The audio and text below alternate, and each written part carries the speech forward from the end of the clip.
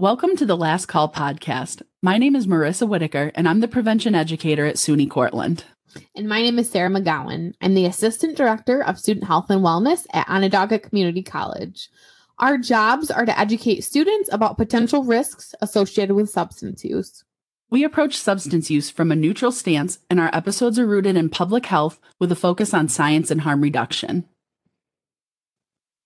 Welcome back to the Last Call podcast. Today we're going to be doing a deep dive into stimulant medications, also known sometimes as study drugs. So stimulant medications are prescription medication that is used to increase alertness, attention, and energy. Yeah, so what we're talking about in this episode are Adderall, Vyvanse, Ritalin, Concerta, Focalin, the non-medicated use of stimulant prescriptions. And we threw caffeine in there because we know that that's a big one with college students. So the first thing we're going to talk about is what exactly does misuse look like? So the first thing is taking it in a way other than it's prescribed by your doctor. So it's really important to make sure that you're following the recommended dosing size. No doctor is ever going to say to you, please crush these up and snort them. So if you're misusing your medication in ways like that, that's a sign that you're not using them correctly. The other thing is that no doctor is telling you to double your dose during finals week. So please always take your prescription medication as prescribed and only take the recommended dose that has been talked to you by, your pharmacist and your doctor. One of the other things that misuse looks like is taking someone else's medication. So newsflash, you are not a pharmacist, regardless of if you think that you might have ADD or ADHD symptoms. Taking someone else's medication is never a good way to test the waters to see if taking that prescription medication is helpful for your symptoms. So if you really think that you might be having symptoms of those things, please talk to your primary care doctor. Don't practice or test the waters by taking someone else's pills. Other ways that people can misuse these stimulant medications, sharing your medications with others. I don't think it says for you and a friend on the side of the prescription bottle. And also taking this medication to feel high. So that could also go for mixing it with alcohol or with weed. And we're going to talk about it a little more as we talk about caffeine. But mixing alcohol with any sort of stimulant may feel like you can drink more when you take it, but that's really, really dangerous to do because once that stimulant wears off, that alcohol is still in your body. Your BAC will continue to rise even though that stimulant's not there. And that can lead to blackouts. That can lead to really high intoxication levels. And also, taking your medicine to feel high doesn't necessarily have to mean high. Even just to feel a little bit more motivated or a little bit more focused, that's altering your natural state. So be very mindful when using your medications that you're using it for the right reasons. Absolutely. So now we're going to talk a little bit about consequences. So Marissa, can you talk to us a little bit about some academic consequences that could come from stimulant misuse? Yes. So academically speaking, both SUNY Cortland and OCC have a zero tolerance for selling or sharing prescription medication. And this is not just for finals week, this is all the time. And that can lead into some legal consequences too. So sharing, selling, and using a prescription medication without a prescription, that's illegal. It's a felony actually to share or to sell a Schedule II controlled substance, which is what these prescription medications are. And it's also really interesting because money doesn't have to be involved or exchanged in order for it to be a sale. So simply giving or gifting someone else a pill, that's considered selling drugs. So keep that in mind. Their money doesn't have to be exchanged. Talking about really interesting, that applies to all drug sales. Money doesn't necessarily have to be exchanged, but I think, it's the most clearly seen when we're talking about drugs like cannabis or prescription pills. If you give your friend a pill in your mind, you're not thinking you're selling it, but under the law, that's literally considered the sale of a drug. So the consequences legally that could come from that are, could be career altering or ruining.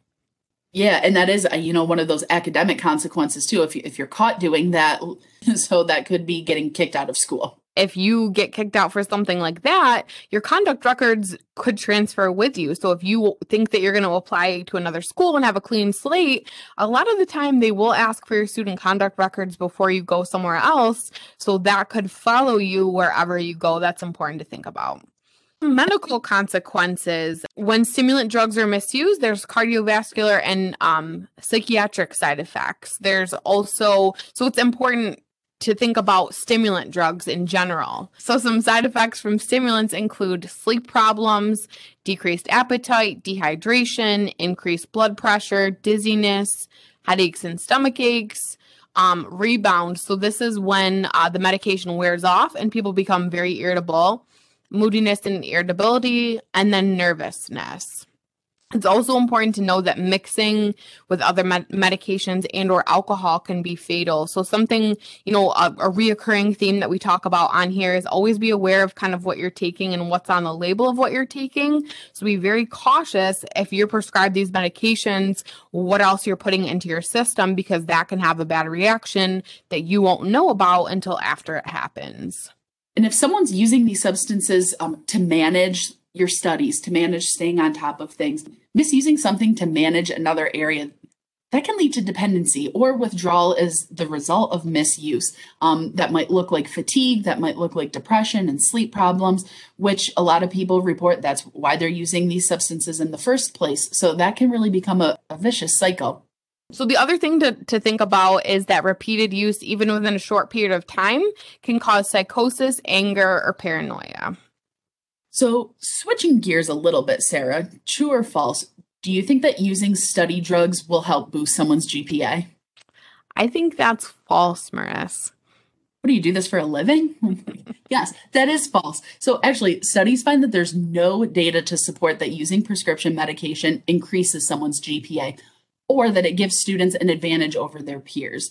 So yeah, these substances might help you stay awake or stay focused on a boring task, but it's not going to add any new information or improve your cognition either. Don't confuse the ability to focus with the ability to get smarter. So now would be a really good segue to talk about sharing medication and what to do if somebody asks you to share your medicine. So what would you tell somebody, Sarah, if they wanted you to share? Sure. I think the first thing you could say is that your doctor monitors your prescription and that if you share your medication, they'll know and that they won't prescribe it to anymore. Something else you could say is that you're running low. You really don't have that much left and that, it's not something you can do at this time. The last thing you can do is remind them that ADHD is a real disorder and that you need all of the medication that you've been prescribed. Once again, we don't want to hammer or do scare tactics about consequences, but the bottom line is that you could legally be arrested if you're giving someone any of your controlled substance medication. Marissa, what are some things that you can do to protect your medication? Yeah, so if you're taking this medication, make sure you keep your prescription in a safe and a locked place. Don't carry extra pills with you. Like we've said a bunch of times today, only take what your doctor prescribes for you.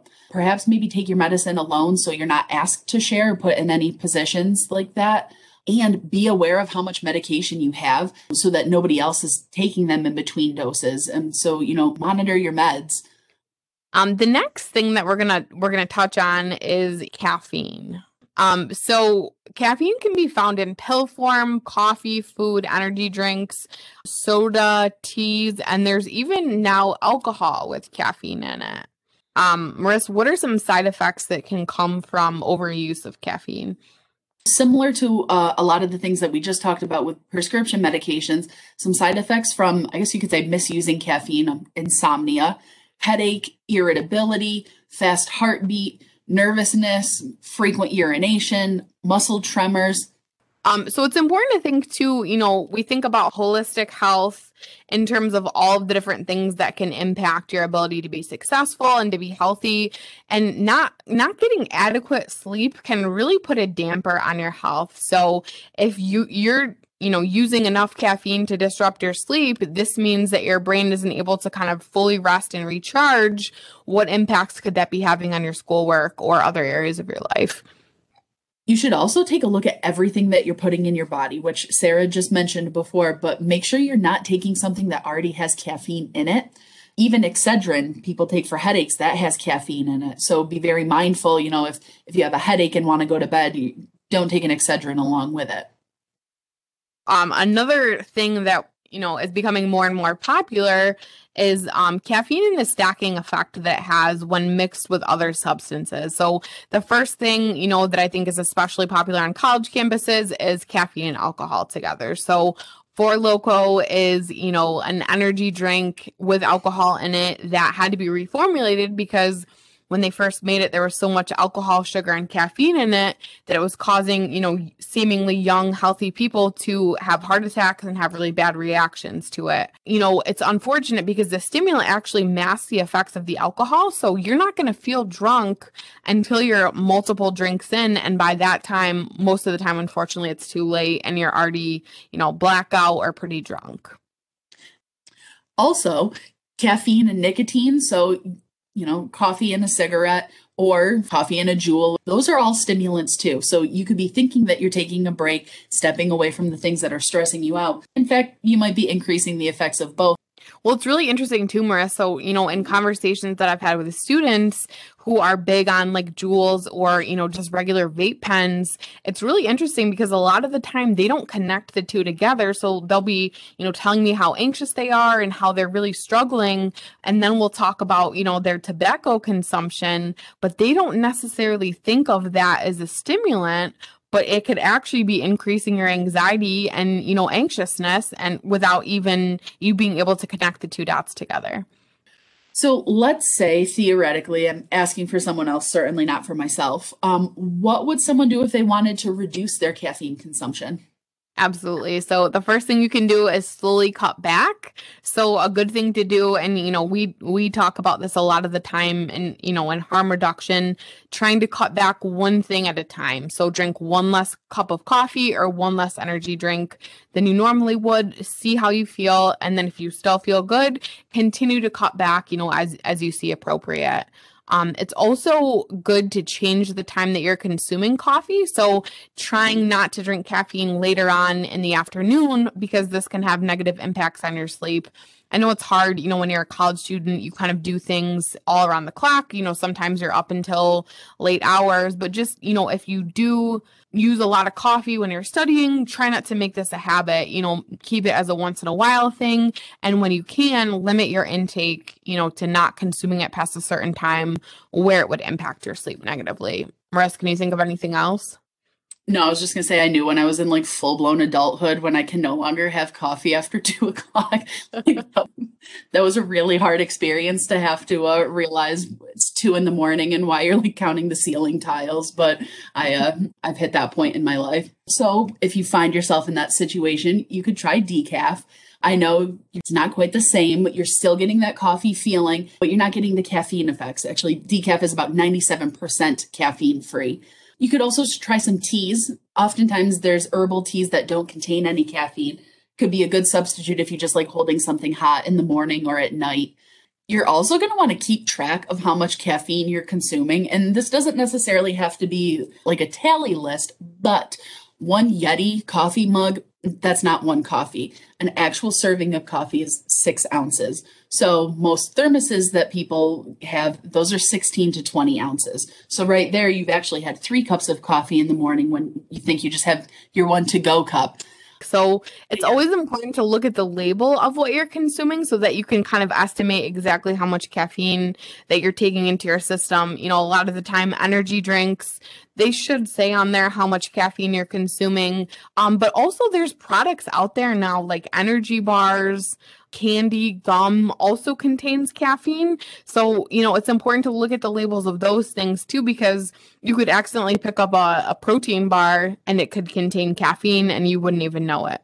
And full disclosure, I am, a heavy coffee connoisseur. For anyone who knows me, it's something, that I could do with, using some of these tips to cut back, but the progress. We're not necessarily working on perfection with this, and just being aware of how much we're having, like know what your body's saying. And if you're starting to have heart palpitations, you can feel your eyebrows moving, like perhaps you've had too much coffee.